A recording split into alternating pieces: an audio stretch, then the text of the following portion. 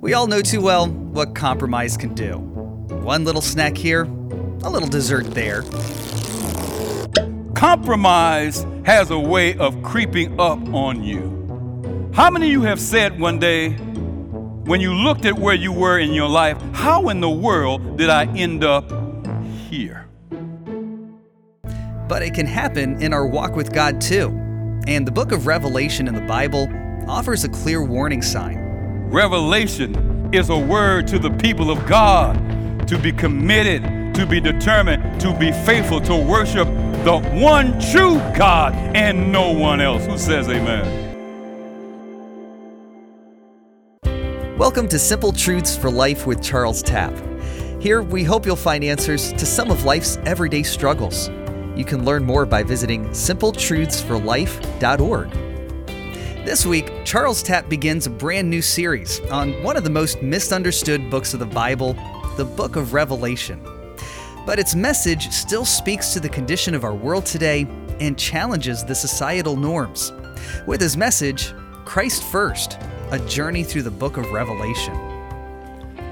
As we begin this series on Revelation, let me just say at the very onset that when it comes to understanding Revelation, when it comes to gaining an accurate interpretation of what this book is all about, it is riddled with many challenges.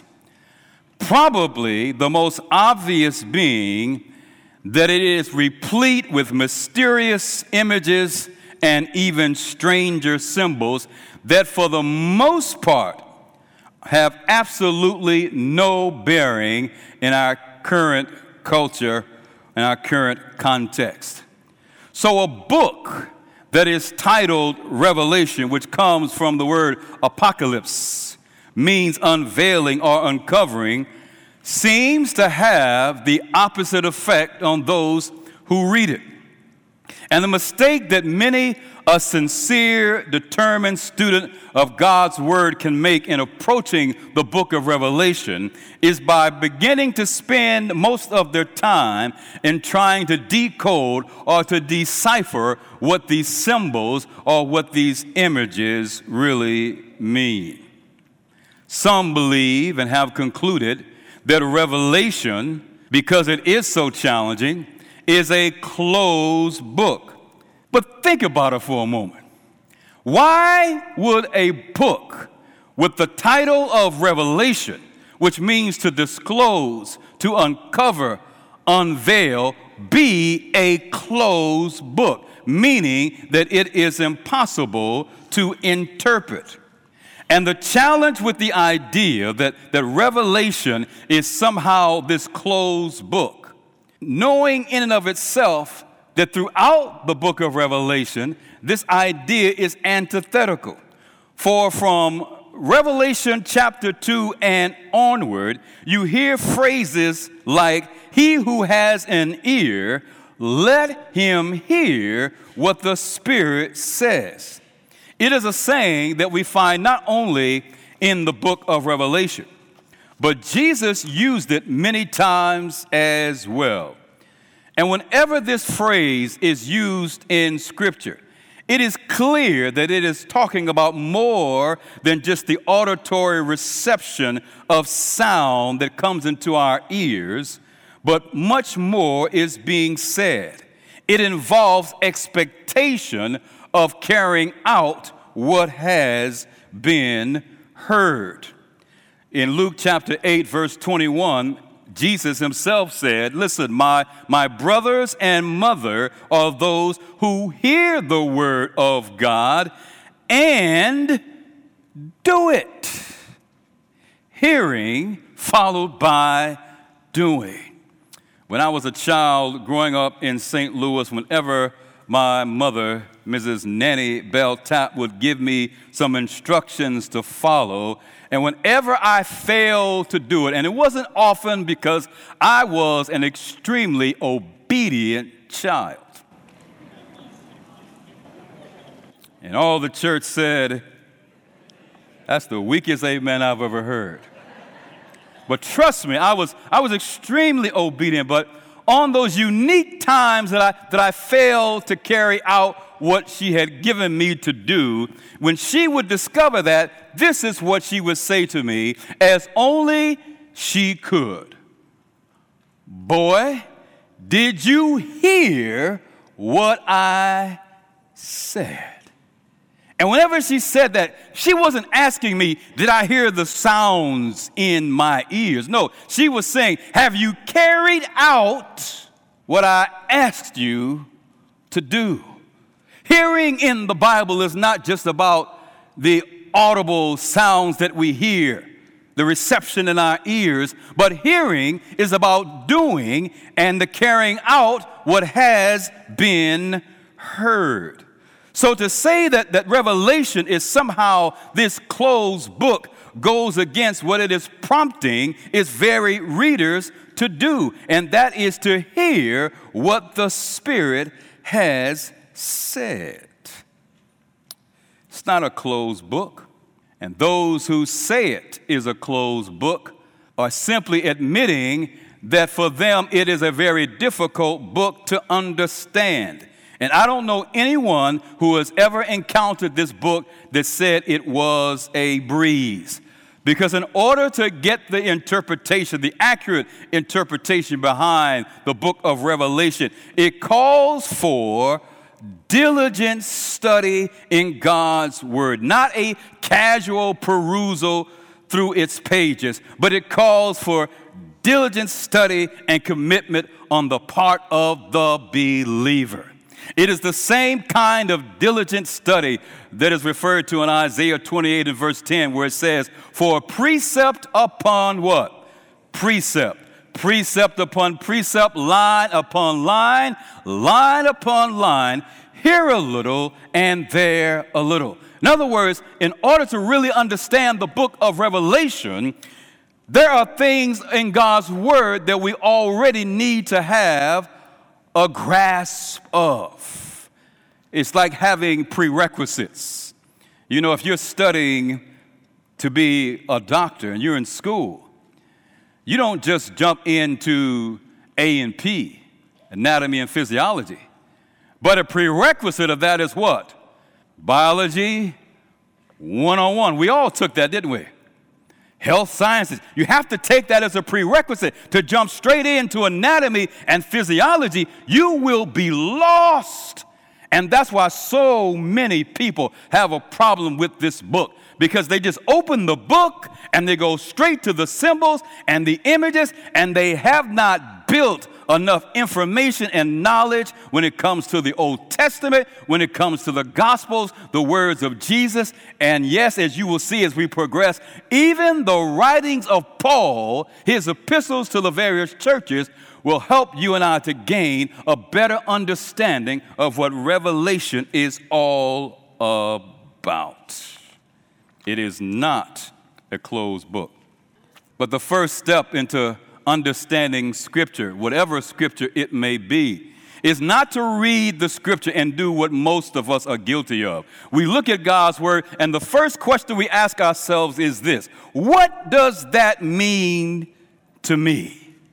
The first thing you and I need to do as we approach the Word of God, especially in Revelation, is not by asking, what does this mean for me today? But we need to ask ourselves the question, what did that mean for those who were the original recipients of that Word?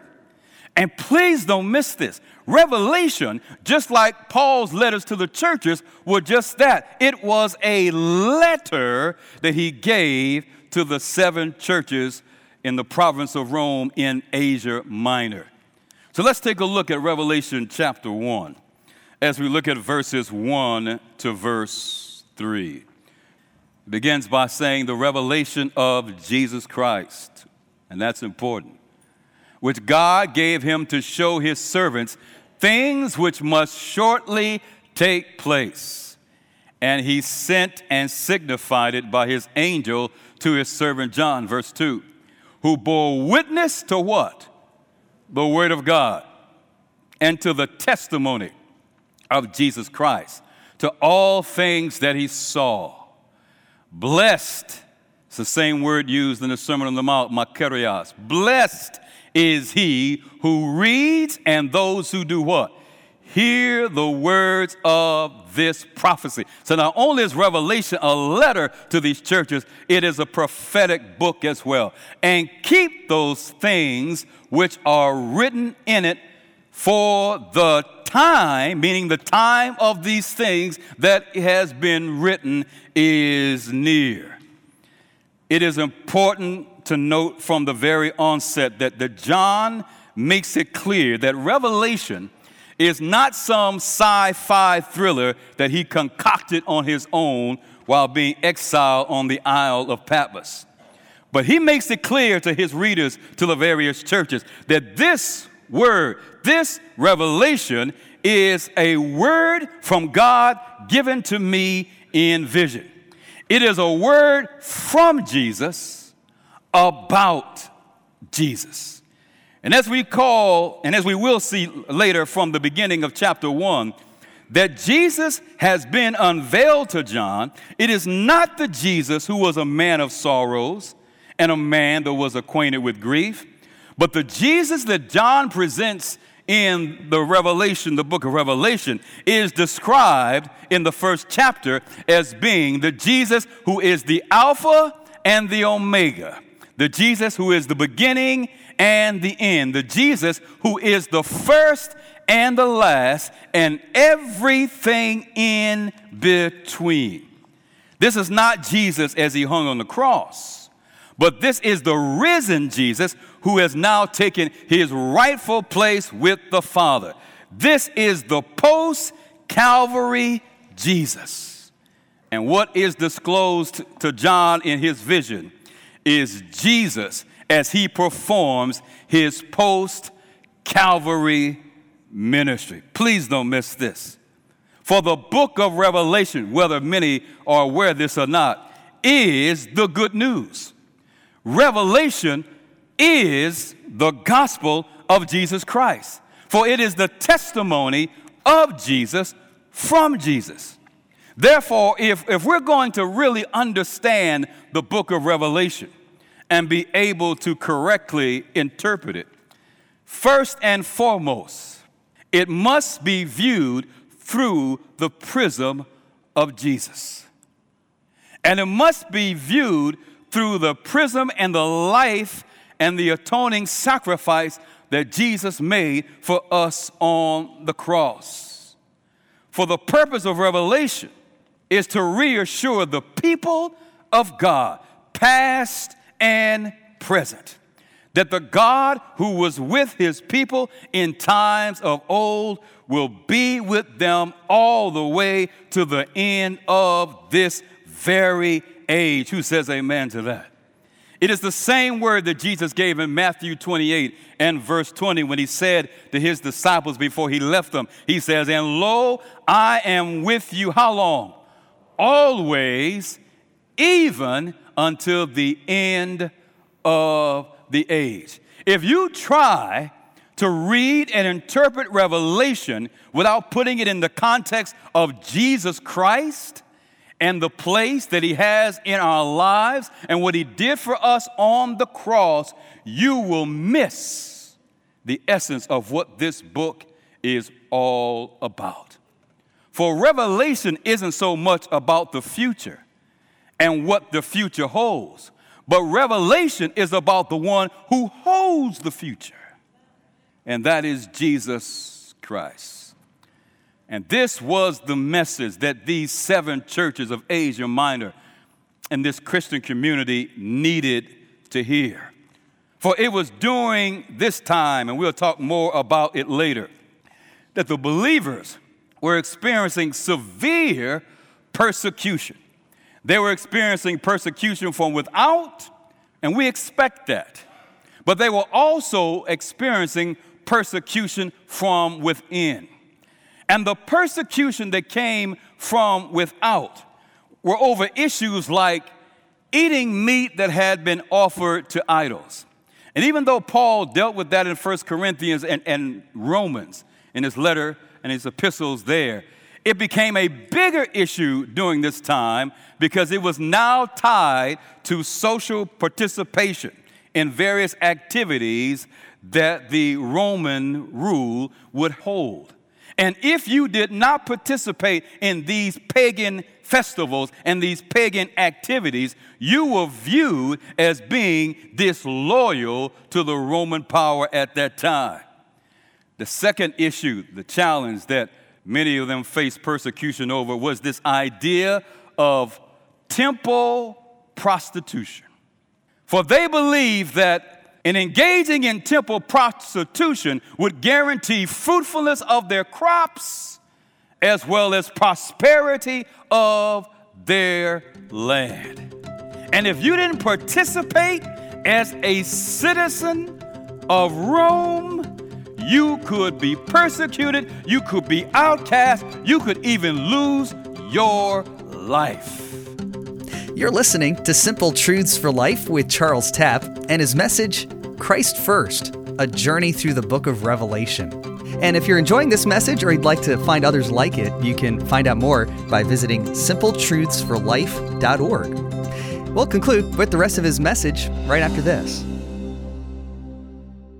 Man, when I think about WGTS, I think about family, and WGTS lifts me up. The whole crew has truly been a blessing in my life, and I'm forever grateful for WGTS and what they do for myself and for the community. We are family. Your support makes a difference. I always encourage people, like, you want to listen to something to be encouraged when you're going through a tough time, turn to 91.9.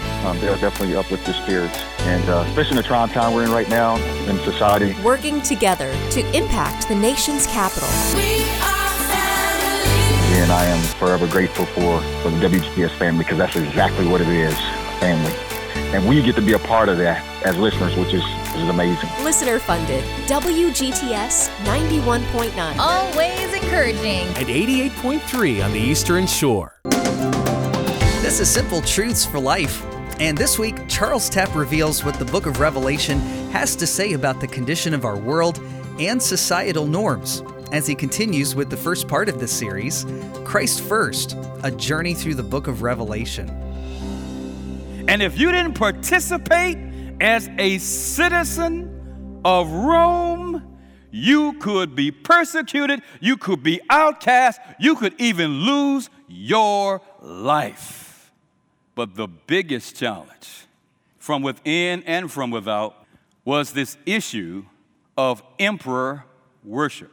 In other words, they had to declare publicly that Caesar was Lord of their lives and not Jesus Christ.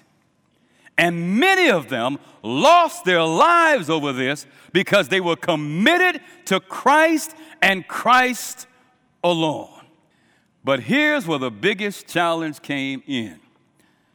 Because observance of emperor worship was tied to one's ability to make money and to be part of the social community, many of these well-meaning Jews compromised and gave in under pressure because they were more concerned about their social status and their economic standing in the community that they would compromise their belief in God.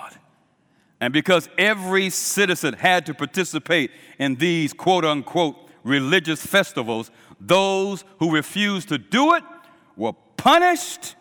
They lost their economic status and their social standing. And yes, as we will discover, many of them lost their lives.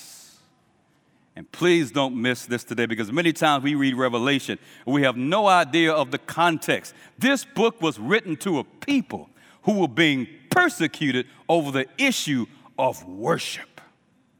And whenever a child of God proposes a compromise where they are willing to make accommodations for the sinful ways of the world in order to deviate from the clear word of God, they are doing the work of Satan himself. You would think that when it came to emperor worship, that would be a cut and dry issue, don't you? For if you were one of the first century believers, wouldn't you stand and say, Caesar is not my Lord and Savior is Jesus Christ. Wouldn't you say that? So you think. But worship, the true worship of God, has never been a cut and dry issue. From the very beginning in the book of Genesis, when God created our first parents, Adam and Eve, and placed them in the garden, even though he told them not to touch the fruit from that tree, they took it anyway. And in doing so, they were giving their worship and allegiance to the enemy and taking it away from their very creator. In 2 Kings chapter 18, we have the story of Elijah and the prophets of Baal, where Elijah brings them to Mount Carmel once and for all to have a showdown to determine who the real God is. And he says to them, listen, choose you this day whom you will serve. If God be God, serve him. But if Baal be God, then serve him. And the Bible says, and they uttered not a word. Worship has never been a clear-cut issue for God's people. Even Jesus, in his prayer of the disciples, when he says, pray this way, hallowed be thy name. Worship and holy is your name. Your kingdom come. Your will be done. But instead of many of God's people giving God and his name the worship that it is due, many of those first century Christians, and yea, many of us today, are giving our allegiance to man over God. Man was never created to be worshiped. Man was created to worship. So when you compromise over the issue of worship, it will tear your life apart. And it was tearing the church apart because many were committed. Many were determined. They would never make a public declaration that the emperor is Lord, only Jesus Christ. And here's the thing about compromise. Compromise never happens all at once. Compromise has a way of creeping up on you. How many of you have said one day, when you looked at where you were in your life, how in the world did I end up here? It wasn't just one big leap and you went from here to here. No, you compromised in this area of your life, you compromised in that area of your life, and then we compromise in this area of our lives. And then one day we wake up like Elijah and go, how in the world did I end up here? Revelation. It's not a closed book. Revelation is a word to the people of God to be committed, to be determined, to be faithful, to worship the one true God and no one else. Who says amen? Someone once said that the creeping compromise has been called the silent killer of the Christian life. Our walk with God doesn't just die overnight, does it? We don't just wake up one day and we're lukewarm. Compromise over here. Well, I can go to this activity on my job and I can have a little drink. It's all right. It's expected of me. Compromise. Compromise. Compromise. Well, I don't really have to return faithful tithe and offering. I'll just move that money from here and put it over here so I can go on vacation. Compromise. Compromise. And before you know it, you say, how in the world, God, did I end up here? And God's word is clear when it comes to this issue of compromise. Let's go back to our scripture reading in Psalm 119, verses 1 to 4. And I chose for us to read it through the New Living Translation. It says, joyful are people of what? Integrity. Who do what? Follow the instructions of the Lord. Joyful, happy, another word, blessed, are those who do what? Obey his laws and search for him, how? With all their hearts. Verse 3, they do not compromise with evil. In other words, they don't accommodate evil to give up and abandon the ways of God. Compromise can be a good thing when you're trying to work out tension within a body or family. But God here is talking about compromising with evil. He's talking about compromising with the evil ways of the world so that you can abandon the ways of God. Let's go back to this passage. They do not compromise with evil, and they walk how? Only in his paths can two walk together unless they what? Be agreed. You have charged us to keep your commandments how? Carefully. Look at this quotation by Albert Benjamin Simpson, theologian from Canada. He says, the chief danger of the church today is that it is trying to get on the same side as the world. I would even insert the word page. It is trying to get on the same page as the world. Instead of turning what? The world upside down. Our master expects us to accomplish results even if they bring what? Opposition and conflict. And whenever you stand for God in this evil age, you will be confronted with conflict and opposition. Opposition in your home, opposition in the church, opposition on your jobs, opposition in the community. Because that is the age in which we currently live. And he ends by saying this: anything is better than what? Compromise. He said the same thing in Revelation chapter 3, didn't he? He said, I wish you were cold or hot. In other words, I wish you would fall on one side or the other, but don't fall in the middle. Don't compromise. Be one way or the other. Apathy, paralysis. Says, God, give to us an intense cry for the old-time power of the gospel and of the Holy Ghost. You see, John's letter of Revelation given to the church, it wasn't just to encourage them because they were going through persecution. This letter was also sent to challenge them because many of them had begun to compromise. And I just wonder today in these last days, you hear people say all the time, Pastor, when are the last days coming? Guess what? We are in the last days. How are we compromising in our walk with God?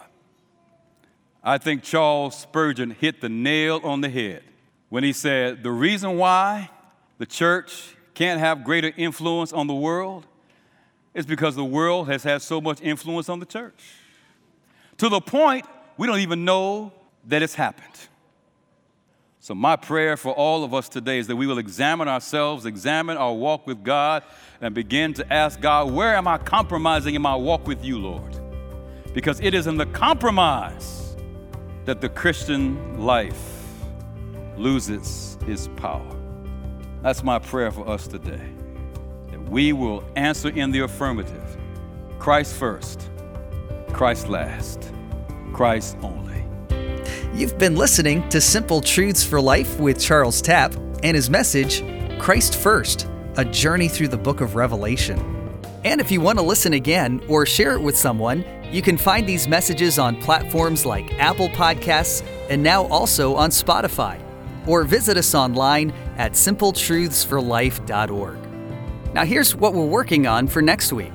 You think you're at the darkest time in your life. You feel like you were living in a pit. Even in the darkest of times, God can use that to give us a revelation from above. Next week, Charles Tapp continues with the second part of this series, Christ First, a journey through the book of Revelation, as he shares what Revelation has to say about how to experience true happiness with his message, Blessed Assurance. Well, thanks for listening, and we hope you'll plan to join us again next week for more Simple Truths for Life.